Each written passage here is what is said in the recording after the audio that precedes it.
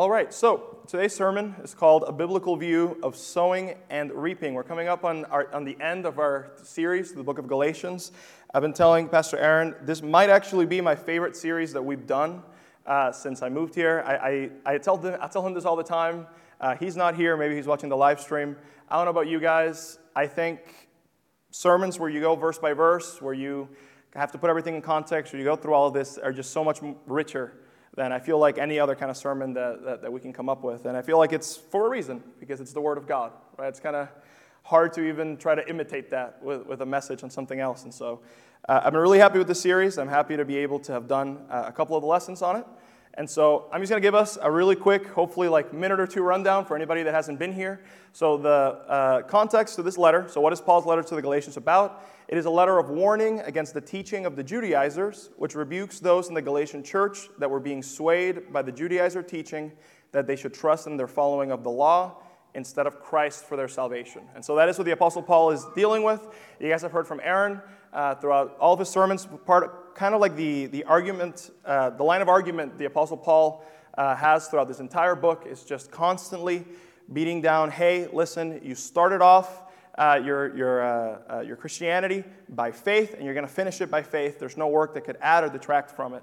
And he keeps doing this time and time again. So what is the story so far? I like the way that Pastor John MacArthur summed it up when he was doing a series through this book as well, and we got to this chapter. He said this: in the first two chapters, the Apostle Paul defended his apostleship as one who represented the Lord Jesus Christ and spoke for the Lord. In the second two chapters, chapters 3 and 4, he defended the gospel of salvation by grace alone, through faith alone, apart from works. And then in the final two chapters, he's telling us how to live the Christian life. I don't think I could have put it better myself. And so if you haven't been here throughout the series, if you missed a couple of sermons, hopefully this catches you up to where we are. And so we're going to be talking today about how we go about living the Christian life, which leads us to our verses. So Galatians chapter 6, verses 6 through 10 say, "Let him who has taught the word share in all good things with him who teaches. Do not be deceived. God is not mocked. For whatever a man sows, that he will also reap. For he who sows to his flesh will of the flesh reap corruption, but he who sows to the Spirit will of the Spirit reap everlasting life. And let us not grow weary while doing good, for in due season we shall reap if we do not lose heart. Therefore, as we have opportunity, let us do good to all, especially to those who are of the household of faith." And so you guys will see the couple of areas that we're really focusing in, I've put in bold. The first one that we're really going to deal with is that do not be deceived, God is not mocked, for whatever a man sows, that he will also reap. I don't know if there's another set of verses that is taken more out of context for such a wide variety of purposes than verses about sowing and reaping. They're used correctly by ministers of God. They're used incorrectly by all kinds of charlatans that pretend to be ministers of God to fit their own purposes. They're used in all kinds of ways. And so one of the first things I wanted to tackle before we talk about what the correct biblical view of sowing and reaping is, we're going to hit a couple of views that are incorrect. So what these verses are not saying about sowing and reaping. The first thing that they're not saying comes from the Word of Faith movement. And so they have this misconception from the Word of Faith. The Word of Faith movement is this movement of people, as you see on the screen, people like Joel Osteen, Kenneth Copeland. They're two of the most well-known names in this movement, who take verses like these, especially this group of verses, and take them wildly out of context to serve their own gains. And so they fall into that category. And so what do they say? So they say things like, in our first quote, "The more you talk about negative things in your life, the more you call them in. Speak victory, not defeat." Joel Osteen. Kenneth Copeland's the next one. "The seeds you are harvesting today were planted by the words of your mouth yesterday." Now, these guys, like I'm sure the Judaizers of Paul's day and the false teachers of Paul's day, are very crafty with their words. They're really great orators. If you watch one of their motivational speeches that they give, I wouldn't call them sermons, but motivational speeches, and it almost sounds as though they're getting at something that approaches truth, right? Because in our minds, it makes sense, right? The sowing, reaping, there's some kind of cause and effect that is intuitive in that, right? And so when we hear people say things like, "Oh, of course," I mean, if you're talking about negative things in your life, you're calling them in. There's almost like an intuitive line of thought or argument that goes on there. However, this is completely incorrect. What these guys are saying is basically a new reskinned version of karma, right? You say something, you do put out positive thoughts, they call it, or positive vibes into the world, and then the world, or how they call it, God, will then give you nothing but blessings back, nothing but positive things back. You'll experience nothing negative as long as you put out positivity. And that is not what sowing and reaping in Scripture is about, right? Something else that they talk about in our third quote here, if you want to reap financial blessings, you have to sow financially, right? That's one of the big things. One of the reasons why I'm using strong words like charlatans is because of the way they apply it, especially in regards to your finances, right? They will speak to crowds of thousands, if not hundreds of thousands, and they'll convince them, hey, listen, the Bible talks about sowing and reaping. There's a law of sowing and reaping.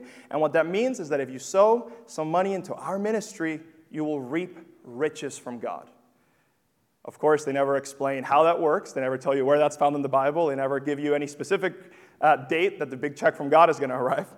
But they assure you nonetheless that this is all according to the Bible's law of sowing and reaping. Now, how accurate is this?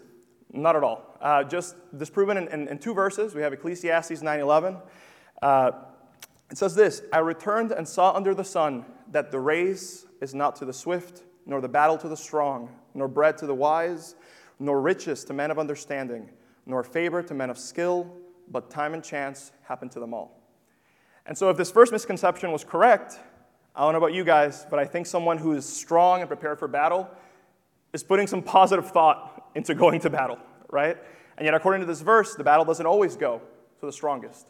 The person who is training for the race, who is really swift, faster than everybody else, it would stand to reason they're putting some thought into this race. Someone would say some positive thoughts, and yet the race doesn't always go to the swift. And we see this again and again and again in this verse. So bread doesn't go to the wise, nor riches to men of understanding, but time and chance happen to them all. Something else that we see in regard to these promises of money, and when they try to really get under your skin as far as hey, I know you're hurting for money, just give us money and God will give it back. What does Matthew chapter 6, verses 19 through 21 say? It says, do not lay up for yourselves treasures on earth where moth and rust destroy and where thieves break in and steal, but lay up for yourselves treasures in heaven where neither moth nor rust destroys and where thieves do not break in and steal. For where your treasure is, there your heart will be also. And so when we're talking about this doctrine of sowing and reaping, so what's the first thing that it's not? It's not some kind of vague law of karma, right? We're not talking about you do nice things and nothing but blessings come your way. That's not biblical at all. We're not talking about sowing money, whether it's in this church or any church, expecting to get triple, quadruple, quintuple, your money back. I'm not going to promise you that because it's not in Scripture. And so we need to be very, very careful when we look at doctrines like this that can be misinterpreted. Another big misconception that happens comes from the Catholic Church. So the big Catholic misconception, if this sounds kind of complicated, this wording here is because it's from the Council of Trent, and that's like over 1,000 years ago, if I remember my years correctly. And so it says this, if anyone says that the one justified by the good works that he performs, by the grace of God and the merit of Jesus Christ, whose living member he is, does not truly merit an increase of grace, eternal life, and in case he dies in grace, the attainment of eternal life itself, and also an increase of glory, let him be anathema. In clearer words, what the Catholic Church teaches as far as using even these verses to support that idea is that, sure, you're saved by your initial faith in Christ, but you continue being saved, and if you lose your salvation, you gain it back by meriting an increase of grace with your works. Or in other words, they would say, you sow in your works, and you reap God's grace, and you reap God's love, and you reap salvation at the end of your life. Now, how accurate is that? Well, it's just as accurate as our first misconception. So Galatians chapter 6, verses 6 through 10 that we just read, the two verses that they mainly take out of context are 8 and 9. For he who sows to the flesh will of the flesh reap corruption, but he who sows to the Spirit will of the Spirit reap everlasting life. And let us not grow weary while doing good, for in due season we shall reap if we do not lose heart. And so what is their argument? Their argument is, well, clearly the Apostle Paul is saying that if you sow to the flesh, a.k.a. to sin, then you're going to reap corruption. But if you sow to the Spirit, you're going to reap everlasting life. And what are we sowing to the Spirit? Oh, well, it's so clear. Verse 9 says, to not grow weary while doing good. So it must be good works that we're sowing to the Spirit to gain our salvation. But something about that doesn't sound quite right if you've been here for this series. Right? Because one of the main things that, like I said earlier, the Apostle Paul has been talking about time and time and time again in this letter, leading up to this point, and even in the same chapter, is that you cannot substitute works for grace, or vice versa. Right? You can't say, well, I was saved by my faith in Christ, but I just need to keep the law. Otherwise, he's not going to love me anymore. That's not how that works.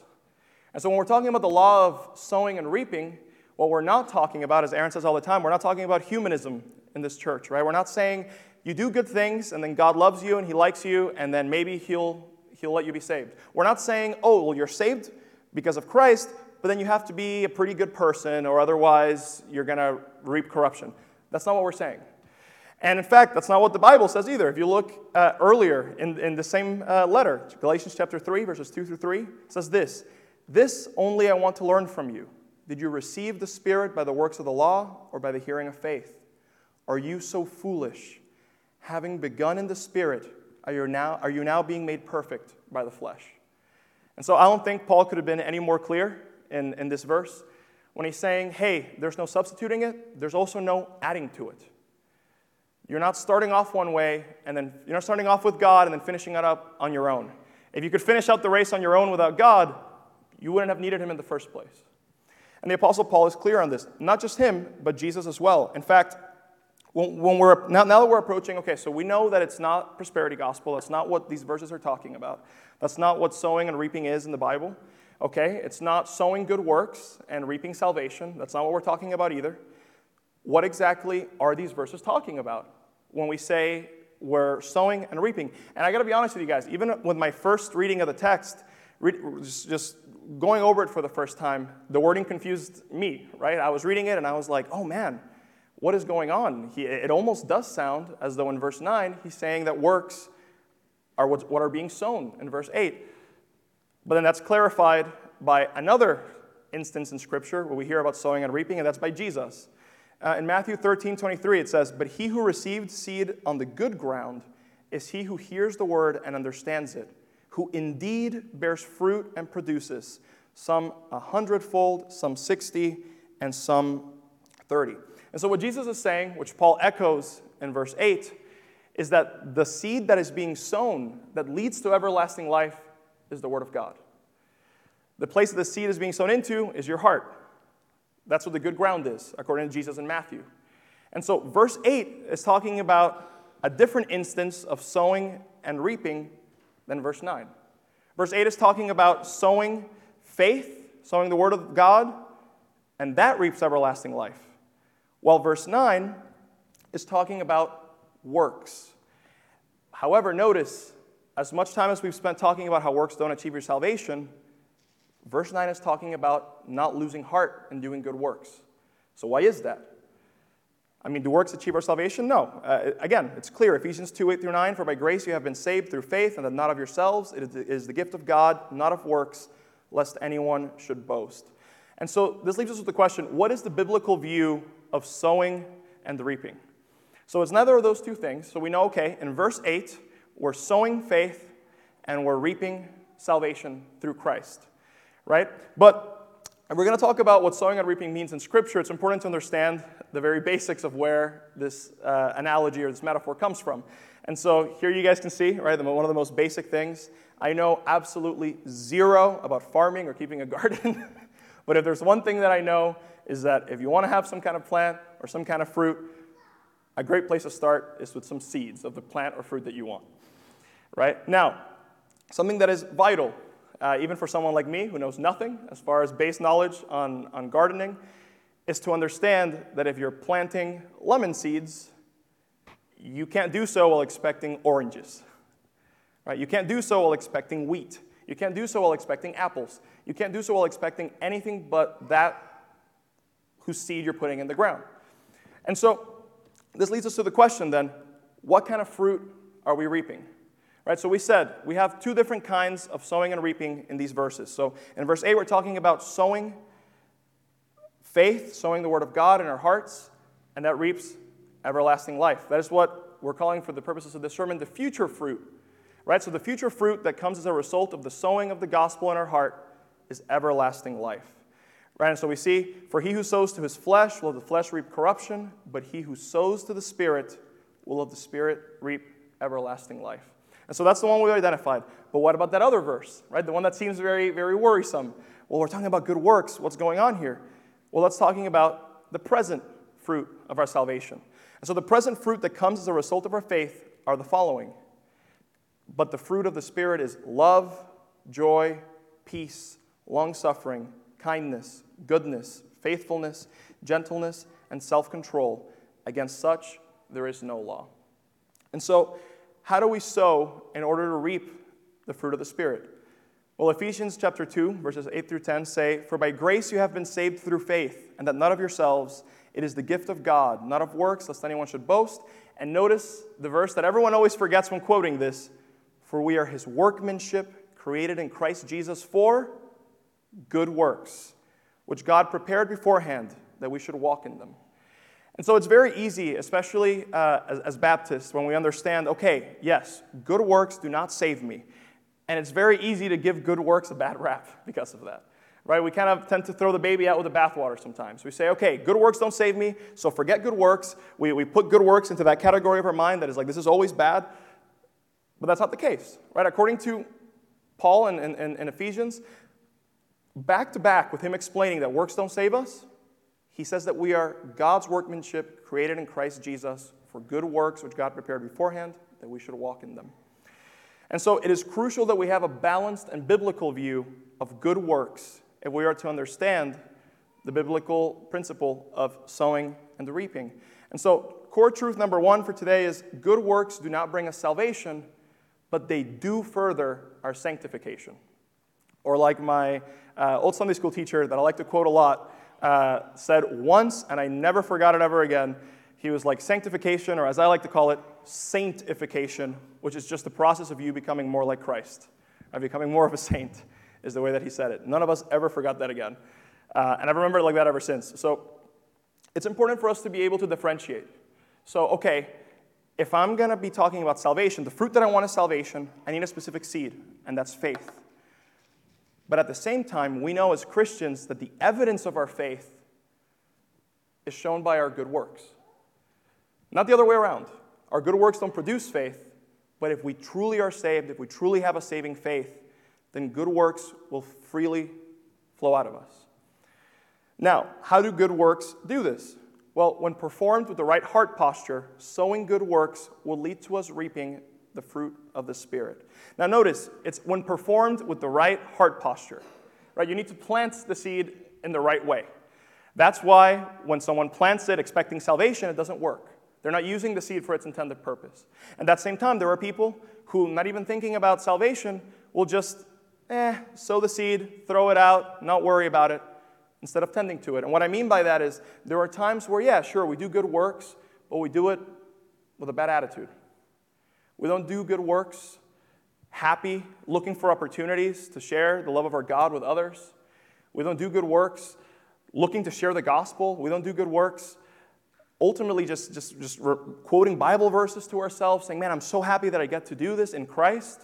I'm so happy that I get to go and do this good work, and I don't have to rely on having good performance for my salvation. Instead, we perform with a wrong heart posture.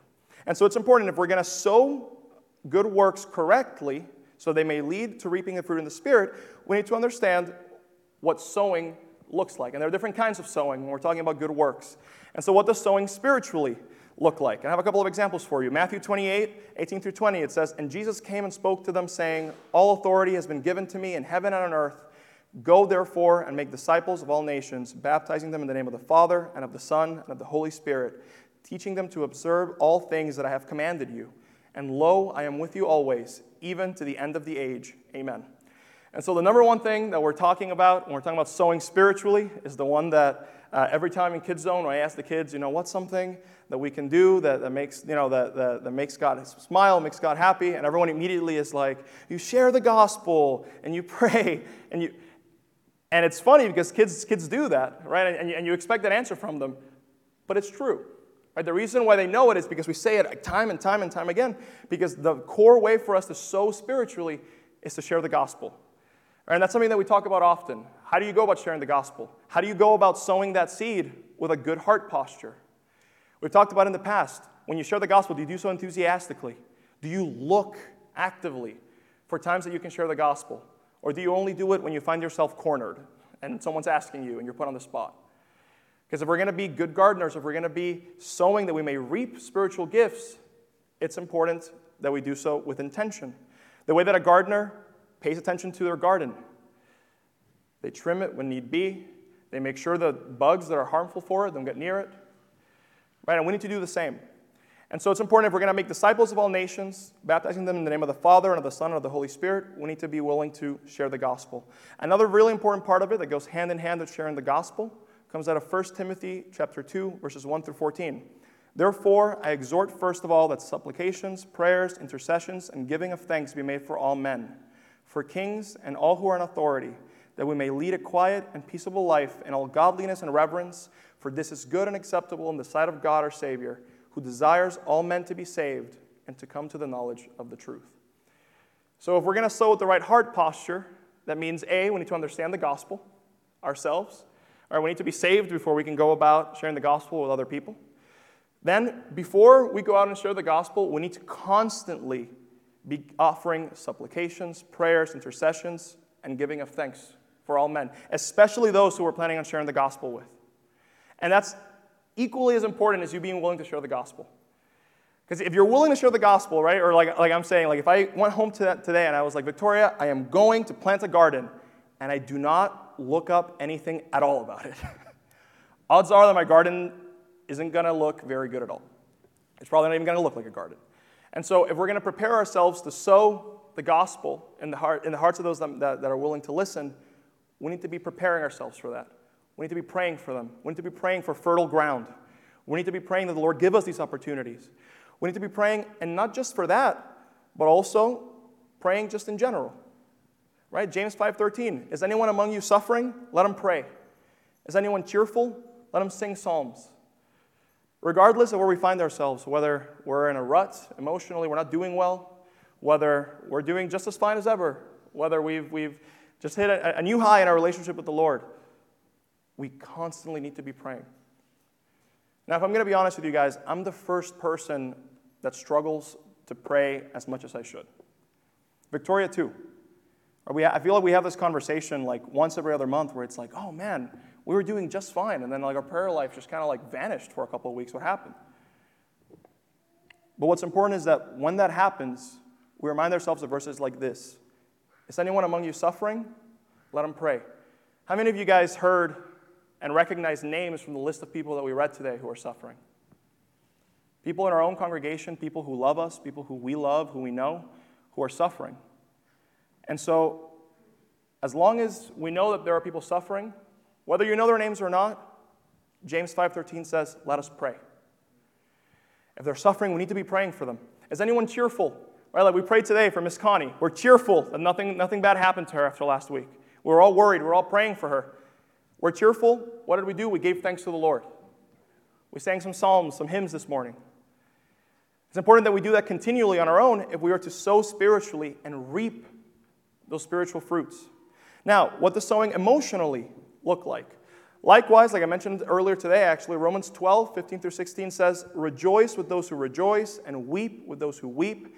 Be of the same mind toward one another. Do not set your mind on high things, but associate with the humble. Do not be wise in your own opinion.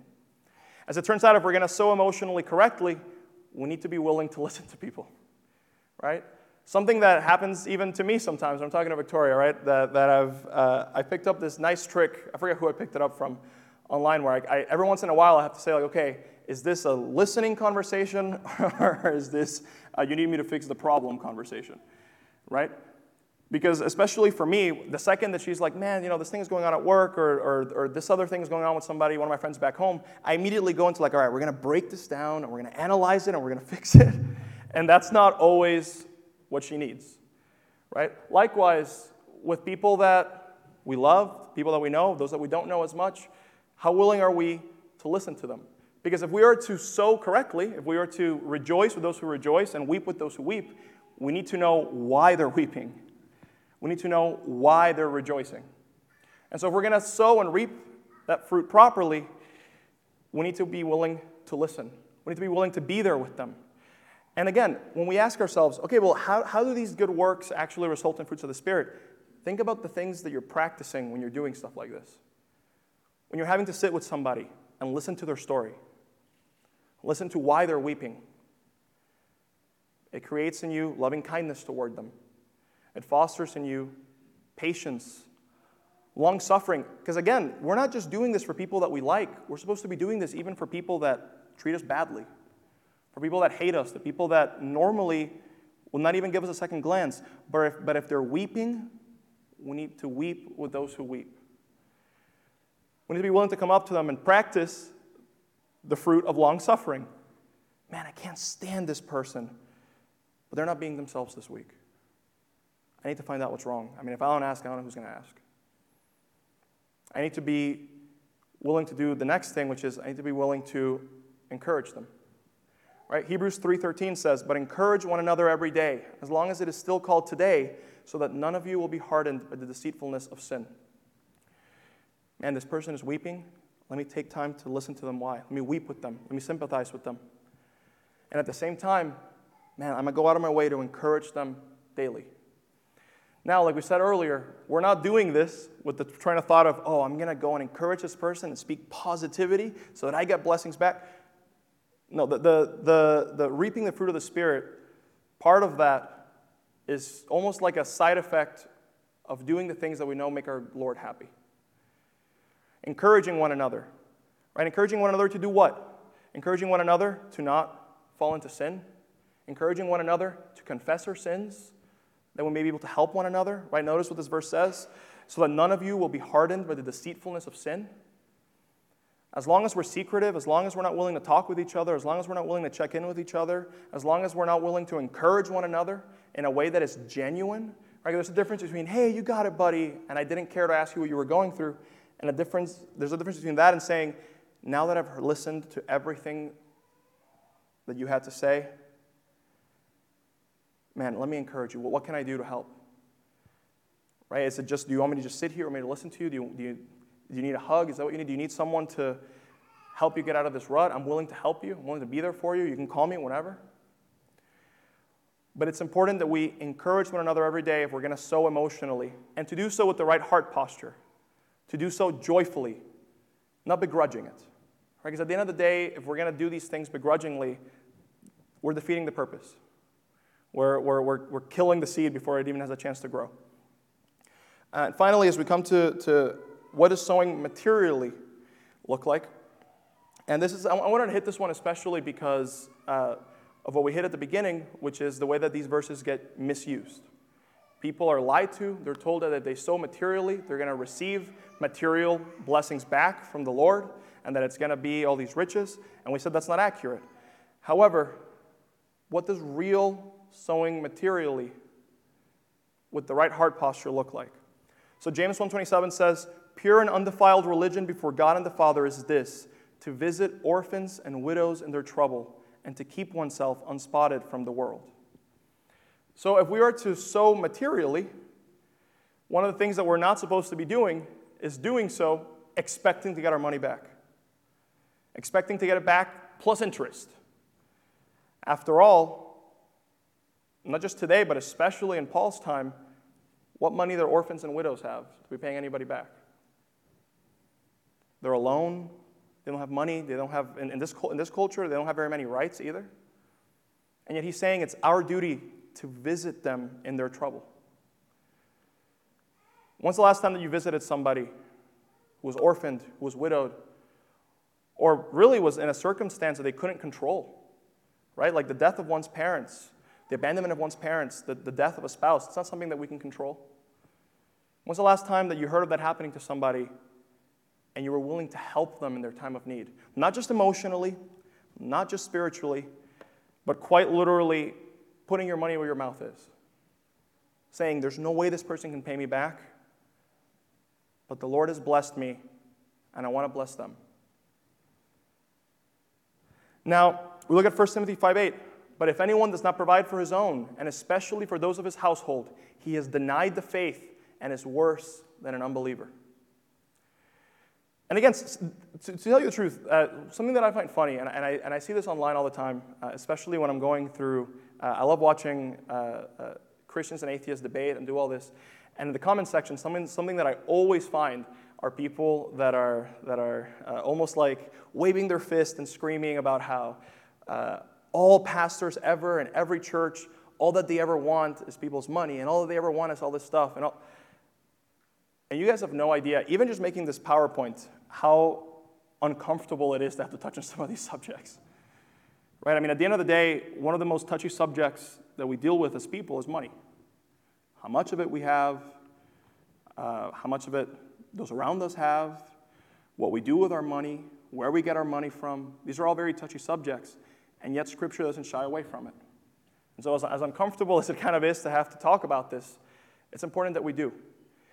Because Scripture is very, not just clear, but very tough on this issue. I mean, look at this. If you don't provide for those of your household, you have denied the faith, and you are worse than an unbeliever. That's harsh. So my question for you is there someone, a member of your household, whether it's your immediate household, whether it's a family member, whether it's someone, when you hear the word someone that belongs to your household, I know you kind of know what I mean. Is there someone that you could be helping that you're not? And I notice, I'm not saying someone who deserves to be helped that you haven't helped. I'm talking about someone who you can help, whether they deserve it or whether they don't. Whether, they've blown their chance so many times. It doesn't matter. Because ultimately, when we're sowing materially with the right heart posture, we're not doing it because someone deserves it. We're not doing it that they can give us something back. At the end of the day, when our Father sowed the word into us, we couldn't pay him back. We couldn't give him anything back. We couldn't give him anything materially, spiritually, or emotionally that he didn't already have. And we didn't deserve it. And yet he was willing to do it anyway. And so we can't hold back, as hard as it is, when we have the opportunity to, we can't hold back our finances from helping those that are in need. I mean, if you even look at the example set up in Acts chapter 4, verses 32 to 35, of the level that the early church went to. I mean, they go to absolute extremes. You look at these verses, it says, "Now the multitude of those who believed were of one heart and one soul. Neither did anyone say that any of the things he possessed was his own, but they had all things in common. And with great power, the apostles gave witness to the resurrection of the Lord Jesus, and great grace was upon them all. Nor was there anyone among them who lacked. For all who were possessors of lands or houses sold them and brought the proceeds of the things that were sold and laid them at the apostles' feet, and they distributed to each as anyone had need." Now, we're not even taking it to that extreme, right? I'm not saying, biblically, everyone here needs to go and sell everything they own, and we need to this. This is just an example of what the book of Acts, which is just a book of history, is telling us that happened. No one had to force the early church to do this. No one had to beat him over the head with a stick to make him do it. They're just having the Holy Spirit living within them, having a new heart from the Lord. When they looked around and they saw people who were in need, who belonged to their church family, they were like, "I will not stand for this. Doesn't matter what it costs me, I won't stand for it." And so my question for us is, do we do the same thing? And as we close out here, my two final questions for you is, do you find yourself sowing to the Spirit and bearing the fruits of the Spirit? Now, I'm not saying that you're perfect, right? No one's perfect. I'm not perfect. Aaron's not perfect. Nobody here in this building can or will be perfect on this side of heaven, right? What I'm asking is, are you bearing the fruits of the Spirit?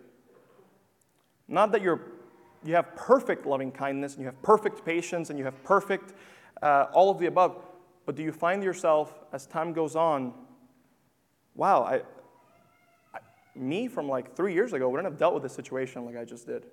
Where'd that patience come from? Hey, you know what? Man, the me from a couple of years ago was so concerned about money, I wouldn't have helped this person. Where did this come from? Right? Do you see that in your life? Can you think of specific fruits of the Spirit that you can say, you know what? It's not for bragging, not for any other reason, but to glorify the Lord, but I see these beginning to sprout up in my life? Or do you find yourself sowing to the flesh and bearing the fruits of sin that will lead to wrath and judgment? Because another uncomfortable thing that we have to talk about because Scripture is clear on it and we hear about it all the time is that if you sow to the flesh, you reap what comes from the flesh, which according to Paul in today's verses is corruption. Corruption in this life, a lot of strife in this life, not from some karmic consequence or anything of the sort, but just logically, right? The Lord, the great designer, has a plan for us. We don't follow that design. I mean, what do we expect to happen? We don't approach relationships the way He wants us to. Those relationships are broken. We don't approach our finances the way that we should. We're irresponsible. I'll be the first one to say that I'm irresponsible sometimes. We're not good stewards of the resources the Lord gives us. And things end up not looking good, right? And so, but ultimately what matters most isn't just what happens in this life. It's what happens in the next. And so do you find yourself sowing to the Spirit or sowing to the flesh? If you're not sure where you stand on this issue, my question for you is, do you understand the gospel? Do you understand what it means to be a sinner? Do you understand what it means to have our God become incarnate, to come live the life that you couldn't, to die the death that you deserve, and to defeat the grave that you couldn't? Have you laid a hold of that gift that is being offered to you? Thank you for tuning in to Star Church's sermon. We truly hope that the sermon edified you today and brought you closer to the Lord. For more information about Star Church, visit our website at stargbchurch.com. Once again, that's stargbchurch.com. If you would like to visit our church, our address is 4925 State Road 142 North, El Dorado, Illinois 62930. We now pray that God will bless you as you enter the mission field and bring His word to the world. And as always, we will see you next time here at Star Church.